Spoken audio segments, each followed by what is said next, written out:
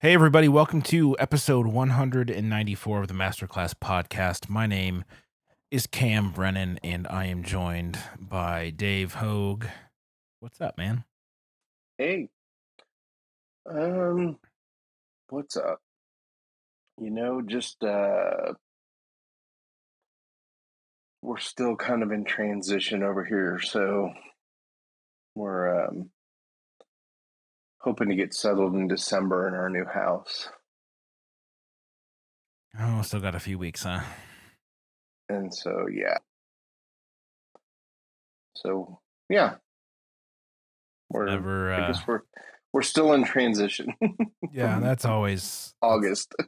that's always a, what's the word? Unsettled time, right? Because you're kind of half living in boxes and, anticipating the change Yes. and you've obviously been through it before, but it's yeah, I can appreciate the desire to be settled Well, for and sure. that's, we're in an apartment and we were willing to be here for up to a year. And when it's all said and done, we're going to end up being um, about 4.5 months in an apartment versus the year.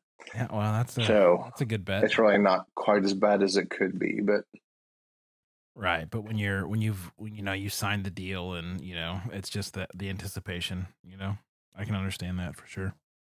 yes. But we're doing well.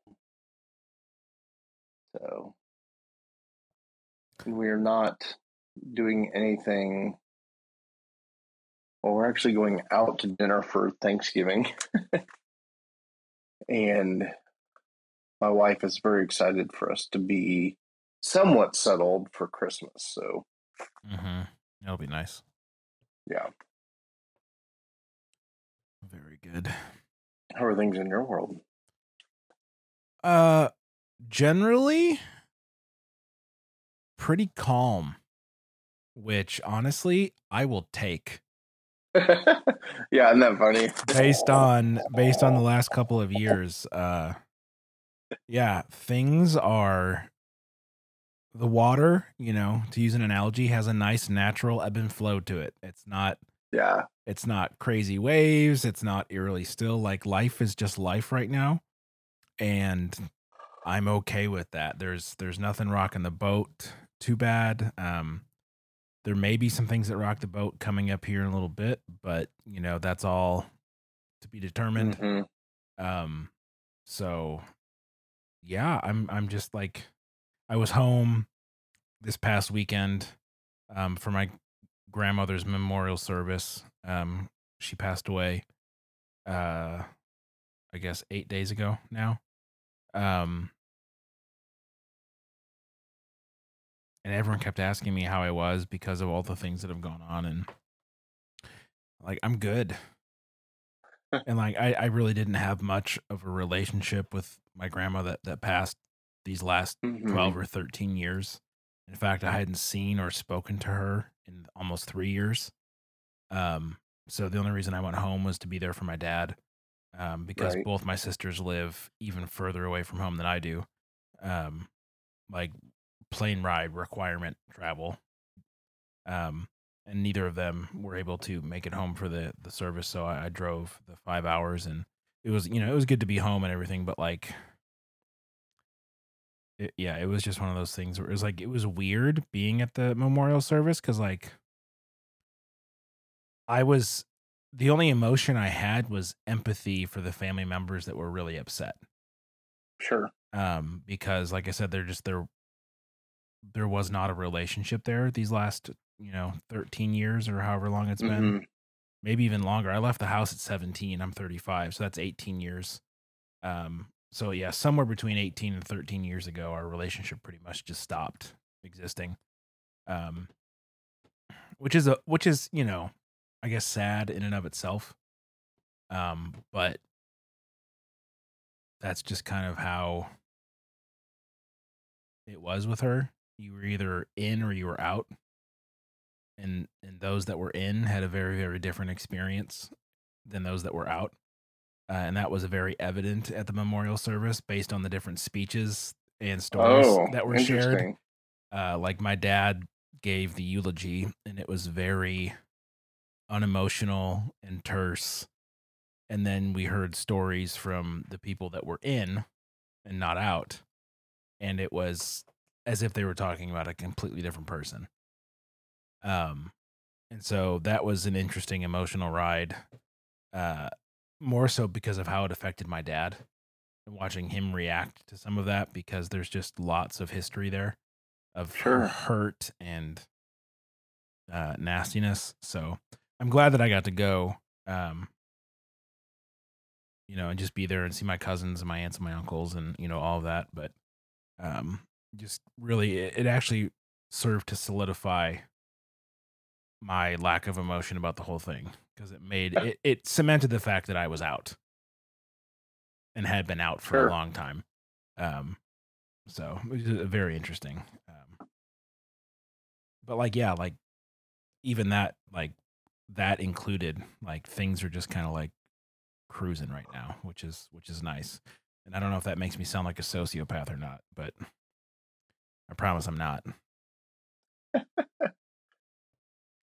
Yeah. But hey, also college basketball is back, which makes me very happy. Michigan is 2-0 against Nice. two teams they should have beaten, and they play Seton Hall tonight. So I will be watching that after we record. And Dave, I really like college basketball. And I really, really dislike the NBA. It's like my feelings for the two could hardly be more opposite. So, it's just, I love this time of year. That's what I'm trying to say, I guess, in the roundabout way. Yeah. It's just a good time, and I love the weather and the leaves and all that it Yeah. entails. Bonfires and warm coffee and mulled wine. Dave, have you had mulled wine? Mold? Mulled, mulled No. wine. Oh, I'm about to change your life, man. So it's a German thing.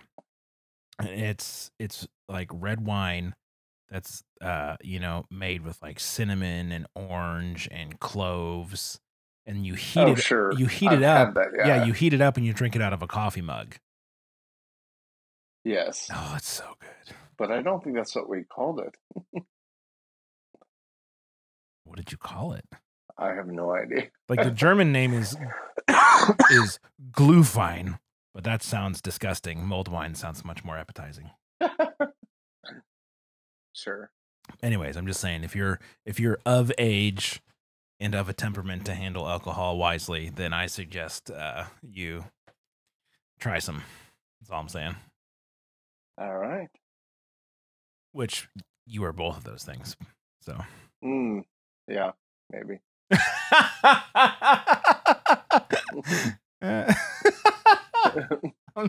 I'm not sure why that made me laugh so much, but it did. All right. You can get it at Aldi. That's all I'm saying. Oh, okay. Well, I'm not sure our Aldi does, but well, or you can make your own, or you can buy it pre-made at Aldi and just heat it up. I will check at Aldi. It comes in like boxes of 6. It's quite good. Anywho's keys. That's been a survey of Cam's favorite fall things. We will come back to that next year. And I think we're going to continue in Hebrews chapter 11. We're going to do verses 7 through 16, correct? That is correct. Yes.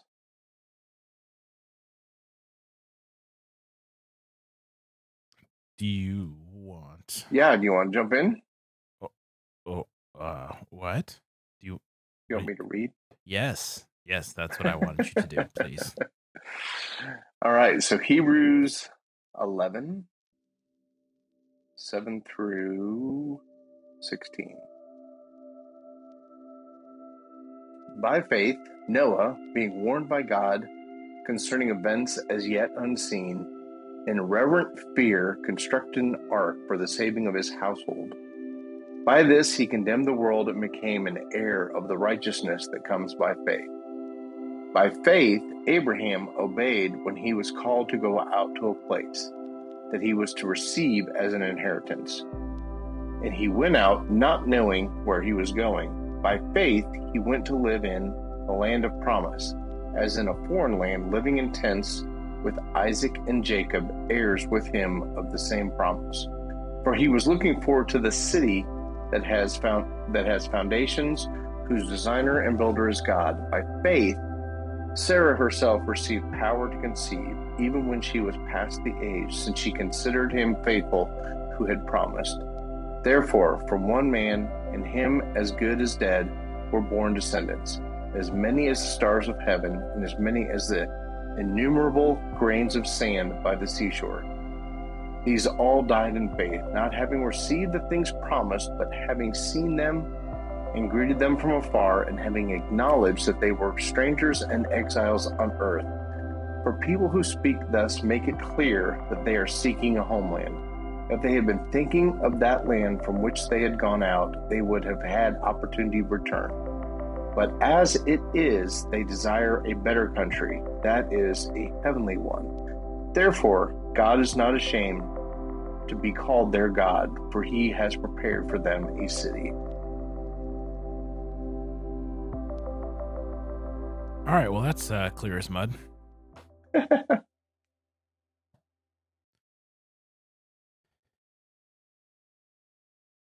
So we got Noah, we got Abraham, Yep. we got Sarah, and then we got this sort of conclusion here at the end. Mm-hmm.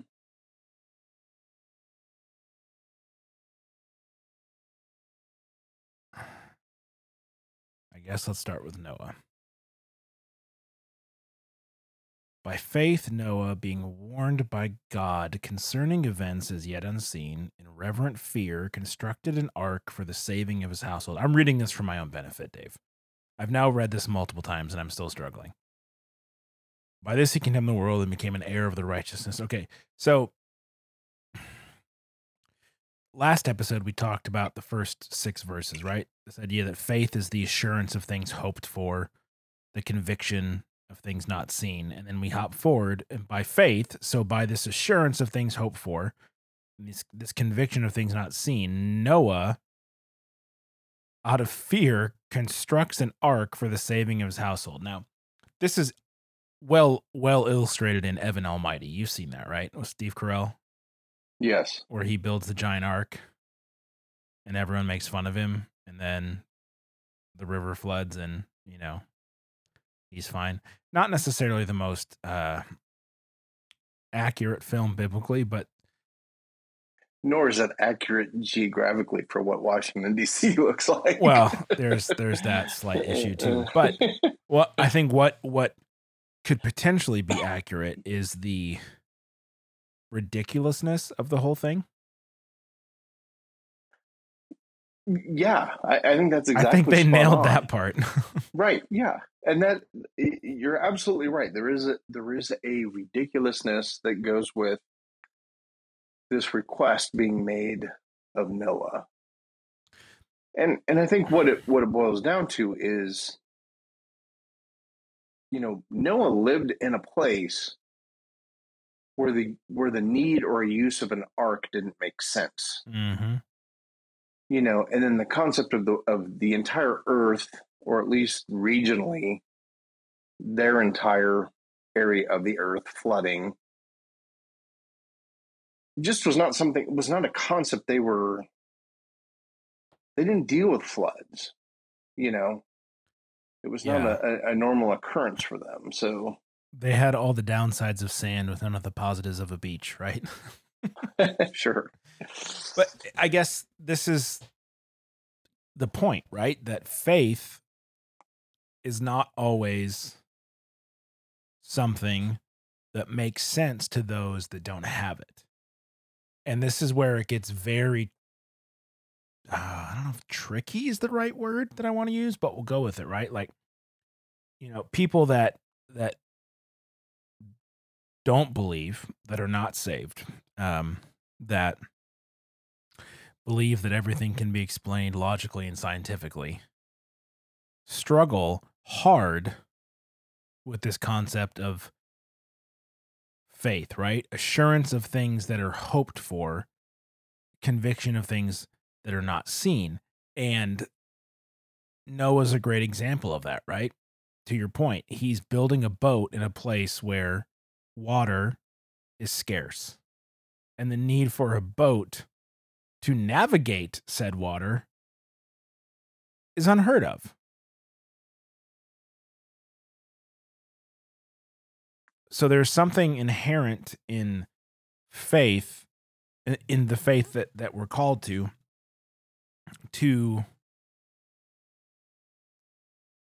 what's the word? To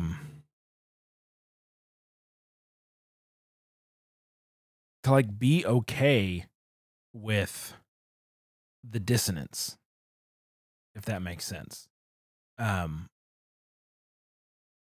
really struggling to wrap my words around what I'm trying to say, Dave. Sorry.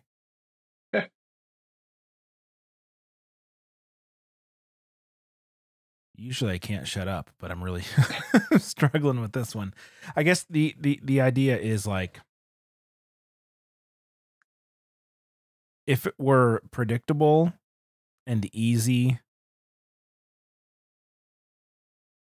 then it wouldn't require us to believe in something greater, right? Mm-hmm. Like if all Noah had to do was just build a boat because he knew he had to build a boat because it was going to be rainy season, then everyone would have been building a boat. But because he was the only one to do it, because God calls him to do something that didn't make logical, scientific sense, it required faith. I'm thinking of like Indiana Jones stepping out under that like invisible bridge, right? Sure. It sure didn't make scientific or logical sense to do it, but it felt like it was the right thing to do. Am I making any sense? Yeah. And so I guess so the part of this for me that like I guess I have a struggle with, or I don't have a grasp of, is Genesis tells us that God tells Noah to build this ark. Mm-hmm. And every indication that I have is that, Noah was a righteous man. He walked with God. He had a very, we talked last week, early chapters of Genesis. And so we're still in the very early chapters of Genesis. So early on in creation, uh, I don't have a complete grasp of what kind of relationship Noah had with God, but I'm guessing to some degree it was a fairly pure relationship.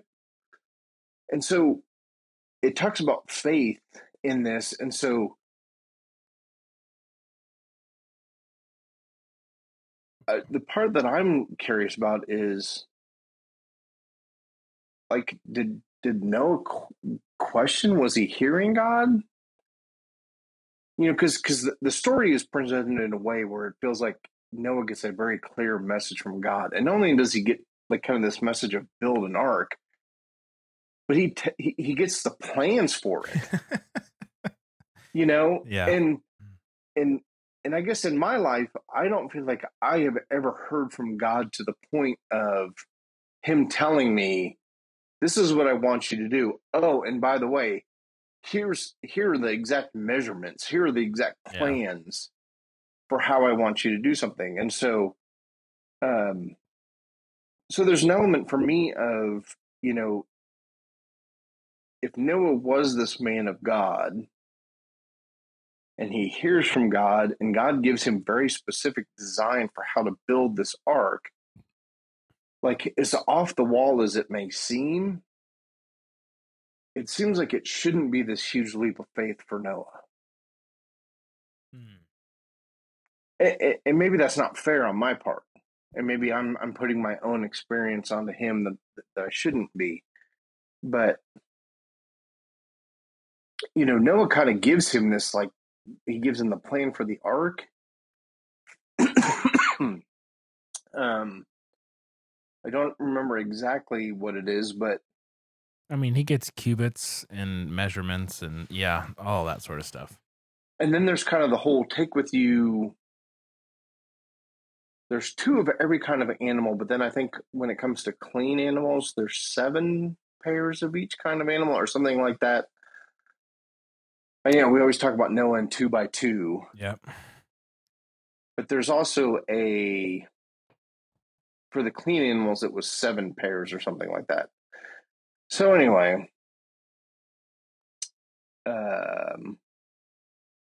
clearly there is an element of faith for this for Noah.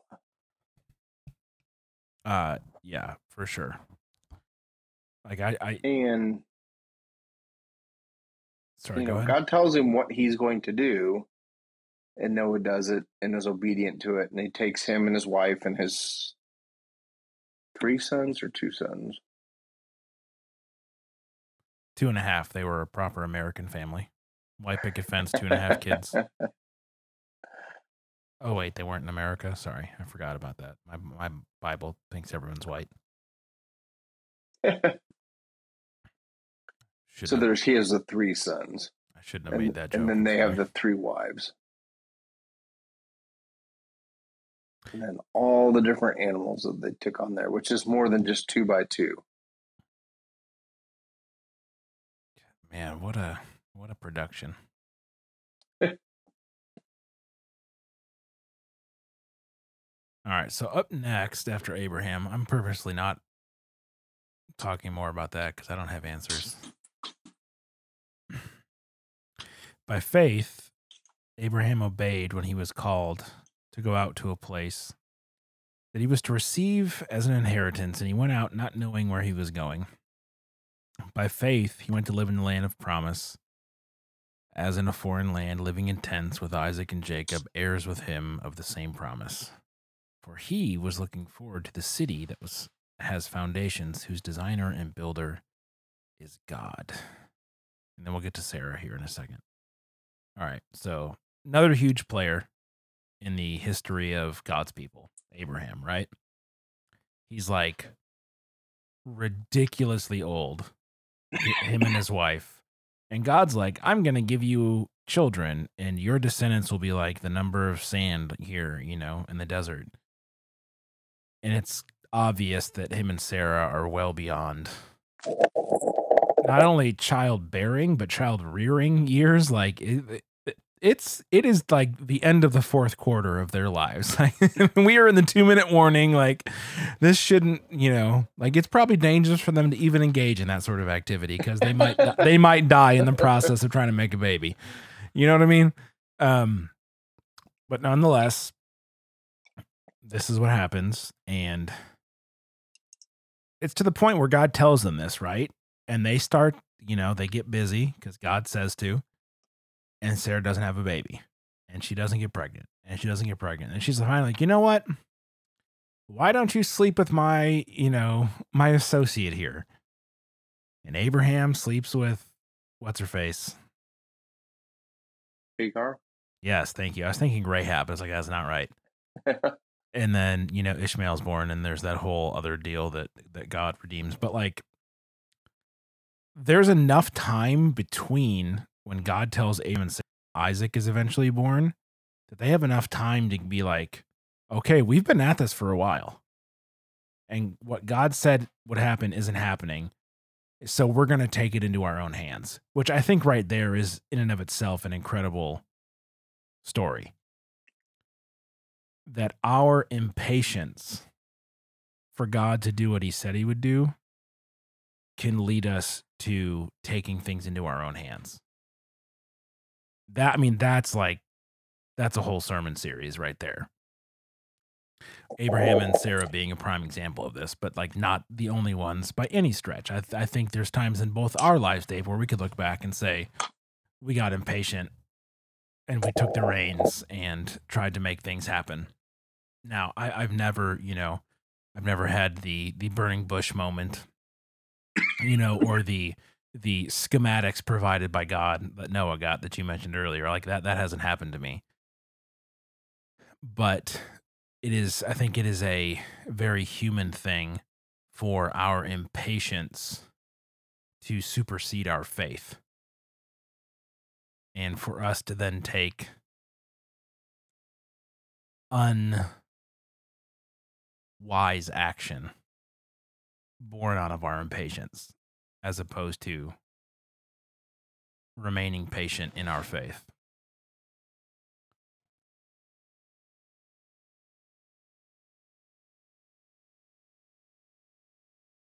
Then there's this weird thing here in verse 10.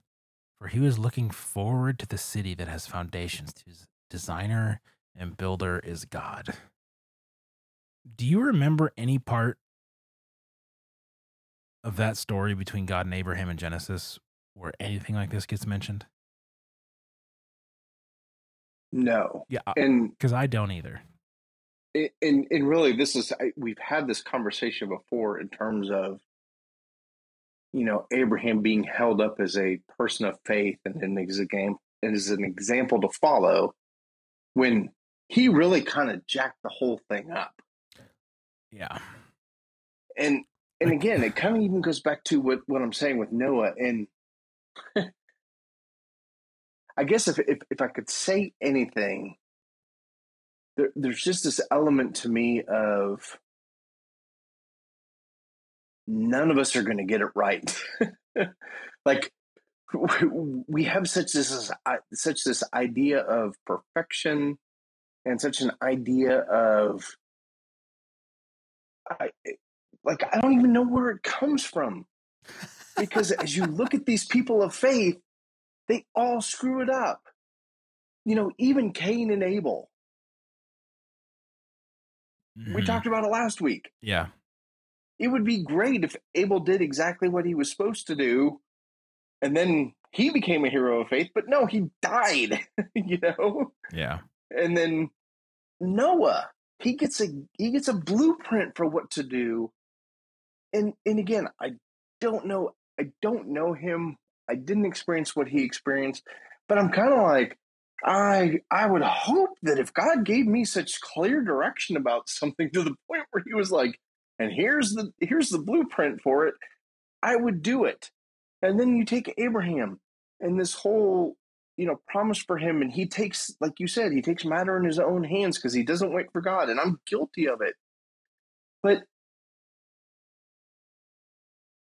and this is I think been a central theme for me throughout my faith, throughout the time we've done this podcast, is we serve a big God, and we put an awful lot on ourselves and our ability to quote unquote do the right thing. When this word faith, there is just this element of, we can't do it on our own. Mm. There is this element of, and I hope this is fair to say, blind trust in the God we serve. Because logic goes out the window, human effort goes out the window. Faith is about serving our God and trusting him, and even in the clearest moments, even in the most direct of directions, even when it's, I've heard it and you've heard it, Abraham and Sarah both heard it. They're both kind of, they're partners in this. Mm-hmm. You would think that a husband and wife hearing the same thing from God would be like, okay, we're going to stick to this. Like, we both heard it. We both know that God's going to tell us, Yeah. God's going to fulfill this. They still kind of screw it up in all of this. Kind of. And so to hold these people up as the pillars of our faith, we have to acknowledge their human fallibility in all of this, and just God's sovereignty and his awesomeness in all of it. Yeah. Because he is bigger than us. He is an awesome God, and that is why we worship him and we serve him and long to be with him, because he is good and we are incredibly grateful for that. So Yeah. So listener, so you and me, everybody, we should take some sense of comfort in this. Yeah, absolutely. Like there's because we inherently play the comparison game, right? That's just unfortunately part of human nature. Am I Mm-hmm. am I smarter? Am I better looking? Am I more charming? Am I more educated? Do I have more money? You know, yada yada yada, whatever, right? Sizing people up as it were. And we love to like dunk on the Pharisees, right? When we're reading like wow, what idiots were the disciples? And they're like, oh my gosh, who is this guy that he can, well, he's Jesus, you idiots. And it's like, I'm pretty sure I would have been equally in the dark and confused about what was going on had I been there. And I tend to think I'm a rather smart guy. And I would have been just as, oh, what's, I don't understand, all of that stuff.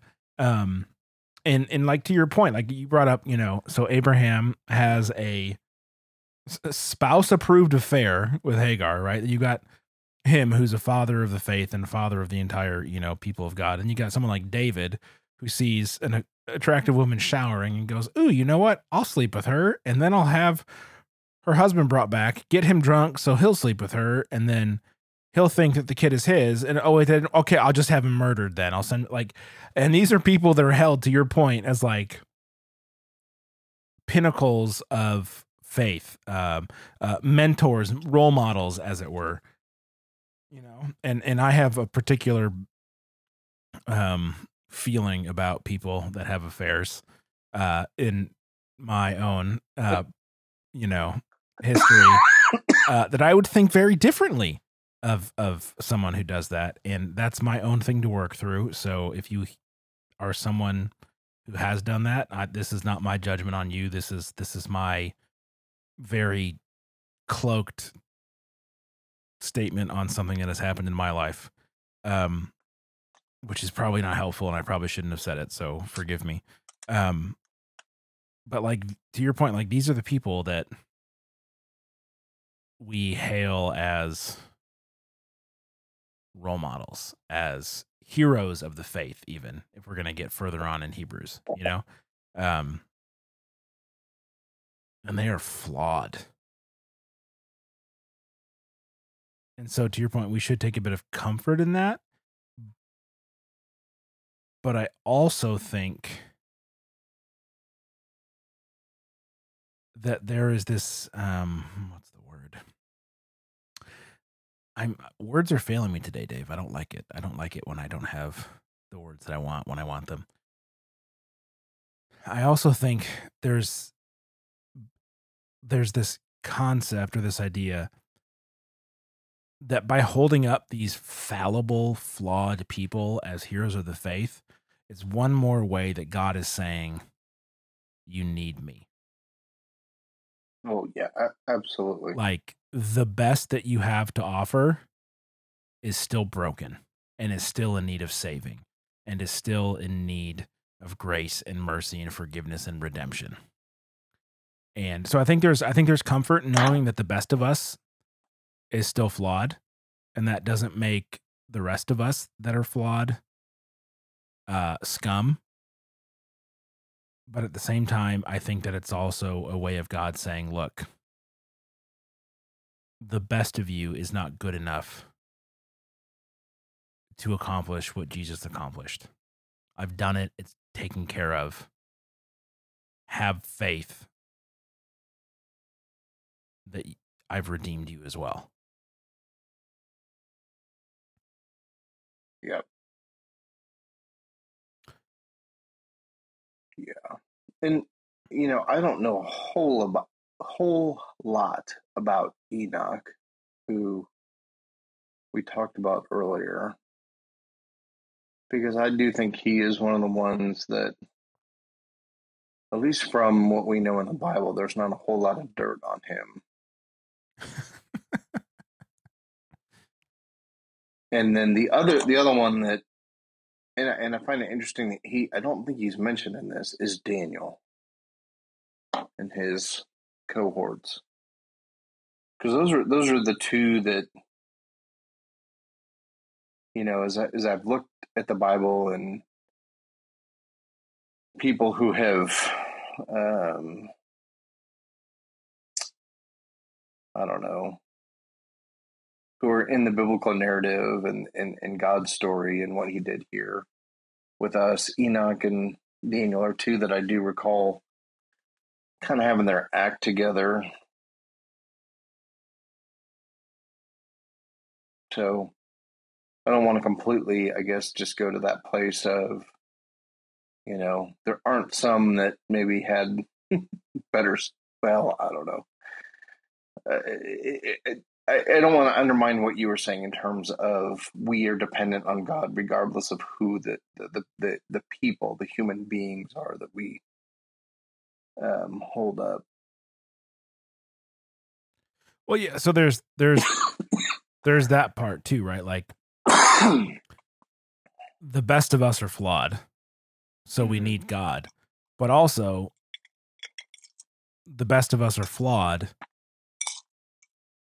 so we need to look elsewhere for direction. So like I think of all of the pastors in the last 20 years that have had their scandals come out, right? I think of like Rob Bell and Mark Driscoll and Perry Noble and like all of these guys that were held on these giant pedestals. What's his face from Willow Creek? Bill Hybels. Yeah, like these people that for so long were just esteemed and held as like these just these great men of faith. And not to say that they didn't have faith, but they're flawed, and their flaws came out in ways that caused people to rebel because of the light in which they were held, which was these are like holy, perfect men. No, they're not. They're flawed people. Our focus should have been on God and not on Bill Hybels as my savior, or Rob Bell or Mark Driscoll, or the list goes on. Carl Lentz in Hillsong, New York, just like not good stuff, just bad all around. And so I think about it that way too, is like, who is our focus on? Who are we allowing that place in our life of, this is who I look up to, this is who I get my meaning from, this is who I learn from, this is who gives me my sense of worth. Is it another human, or is it God? Because if it's another human, we're going to get let down. That's the good side of the coin, is being let down. The bad side is getting burned hard. Yeah. But none of that happens with God. So like there's two ways to approach that part, I think. Yeah, and I think too the other pieces is, even these people who have had a downfall,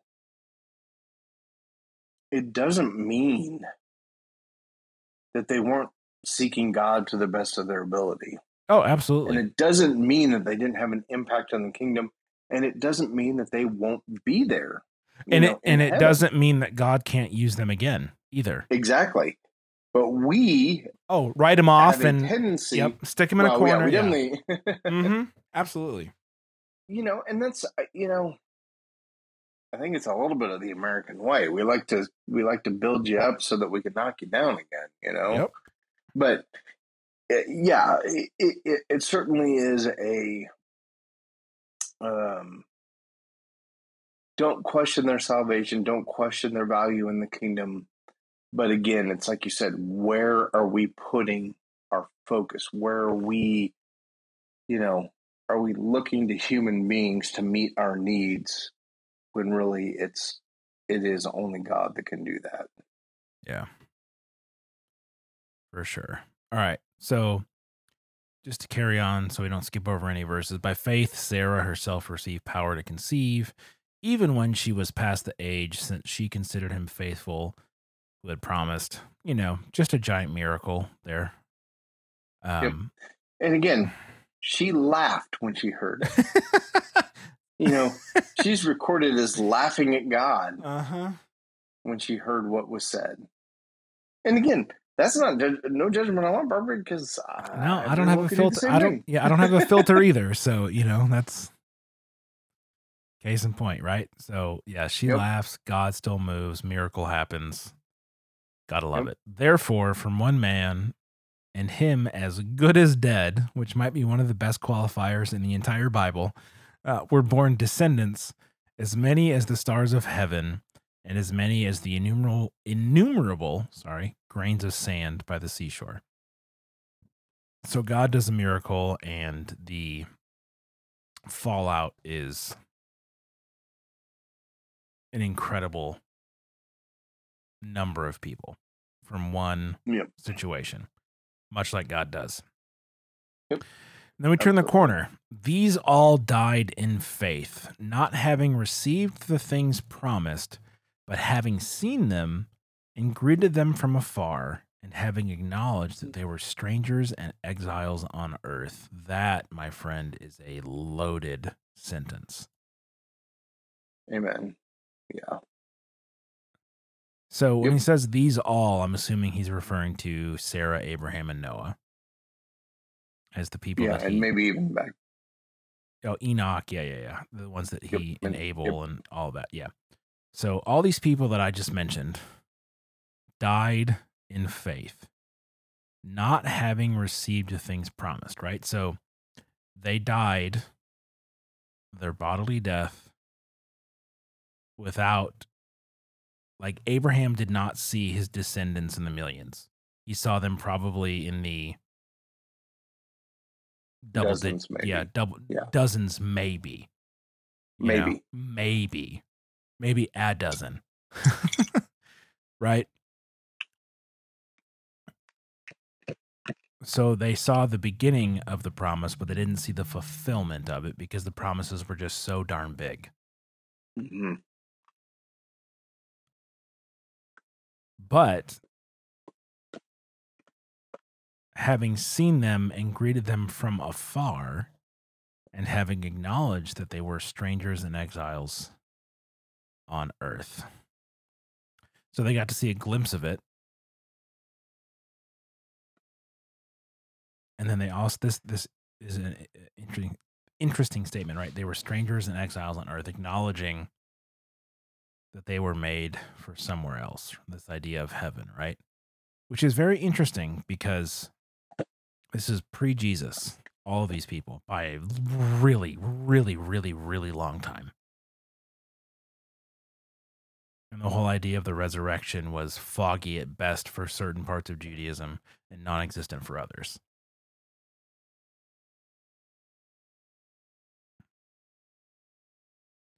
And then there's verse 14. For people who speak thus make it clear that they are seeking a homeland. So I guess what this verse is saying is that people who speak about faith, who have this concept of, what is it?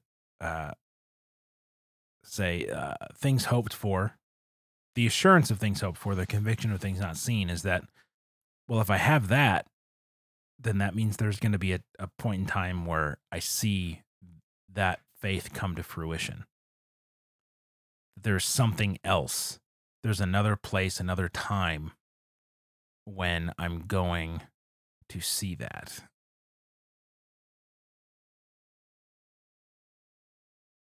And then in 15, it says, if they had been thinking of that land from which they had gone out, they would have had opportunity to return. But as it is, they desire a better country, that is a heavenly one. Therefore, God is not ashamed to be called their God, for he has prepared for them a city. Now, I'll be the first to tell you, I am not a scholar on these verses. This is causing me to think quite hard and quite fast. But this idea, so there's this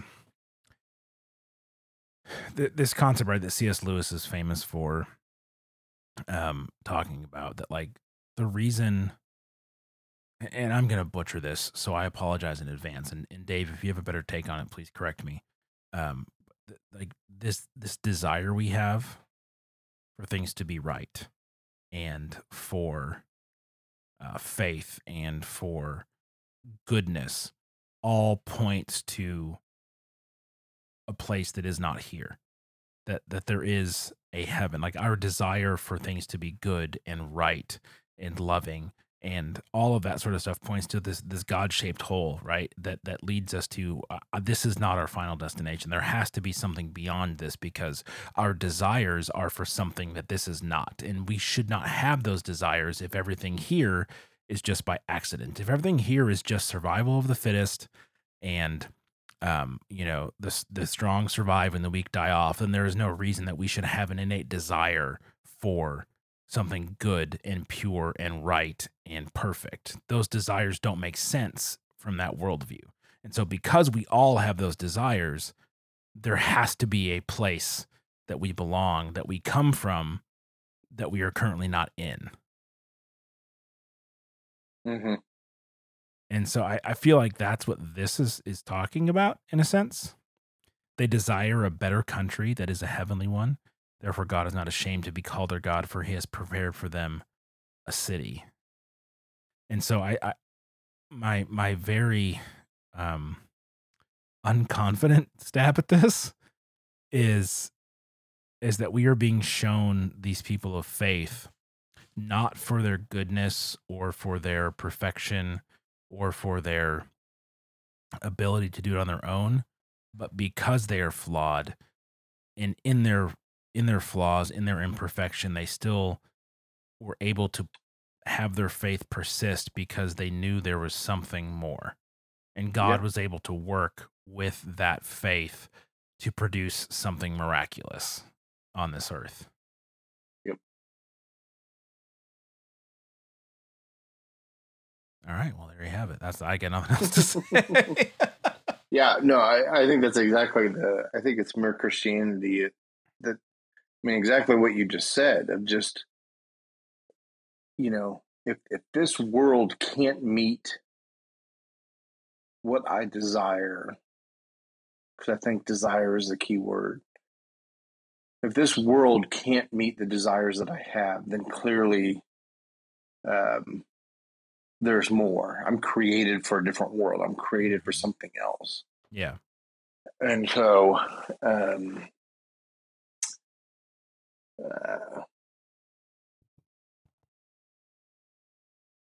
is a very optimistic approach. This is true. A hopeful approach, which we've also talked about. Because you could take a negative approach. If this world doesn't meet my needs, well then, screw it. I'm not gonna contribute. I'm not gonna do anything. Lewis, and then but that's the people also that we're reading about. That's also the point too, right? Is like, right, yeah. If this world doesn't meet our needs and God isn't real, then you better believe I'm gonna get mine every possible chance I can get, regardless of the effect it has on other people.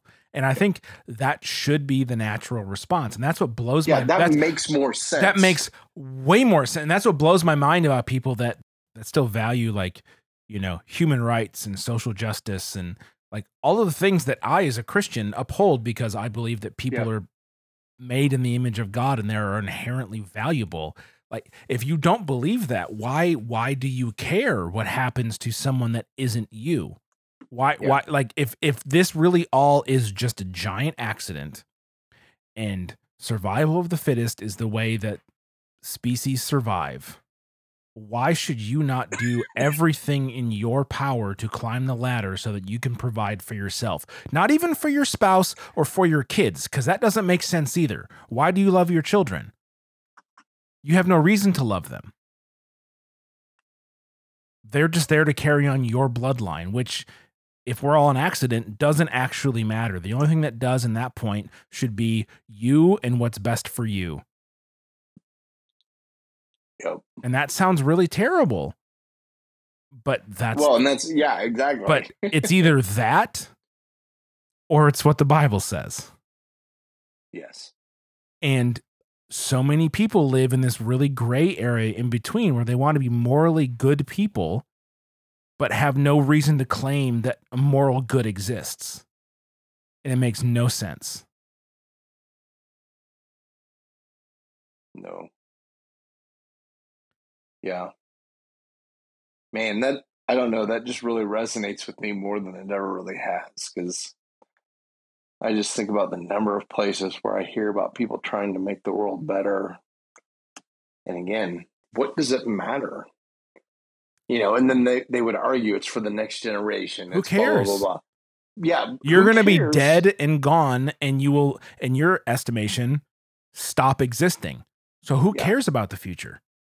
Well, and that's the thing. What does it matter if there's 100 generation or there's 200 generations? It doesn't really matter. Just because there's more generations to live on this earth, whoop-de-doo. Yeah, because there's no point to life other than making the most of it while you can. And then it's over, and then you're done and over. You cease to exist, and you become a distant memory. Mm-hmm. It blows my mind that, but it's a hard way to live, and so people have to, muddy the waters, as it were, throwing in some morality, and it's all culturally relevant, which is just a joke in and of itself. But yeah, it really, and Christians are called hypocrites and close-minded, but that's a whole nother thing. Well, yeah, technically every human's a hypocrite, and technically every human's close-minded. It just depends on when and where, and to think that someone who believes that there is a God who created all this on purpose and loves what he created despite its sinful nature, and then sent his son to earth in bodily form to live a perfect life and die in place of that sinful creation, so that sinful creation can be made whole and pure and right again and enjoy eternal relationship with that God. For us to be the closed-minded ones seems a bit silly when you put it in comparison to this was all an accident. Mm-hmm. Live while you can, but also why not just have moral obligations that make no sense to your worldview whatsoever? Yeah, we're definitely the closed-minded ones for sure. That makes sense. All right, so all of our agnostic and atheist listeners, you can write hate mail to me and tell me why I'm wrong. Or I shouldn't have said that. I should not have said that. That paints people of that viewpoint in a very negative way, and I should not have said it that way. I apologize. If you disagree, you can write to us however you feel like you want to write to us. Let's put it that way. I should not have been antagonistic. I apologize. See, Dave, I'm not perfect either. I'm a flawed man of faith. Amen. Me too. So that's going to be my, what's on my tombstone, I think. But anyways, I think that brings us to the end. We got a little not off topic, but a little excited there at the end, which is okay from time to time.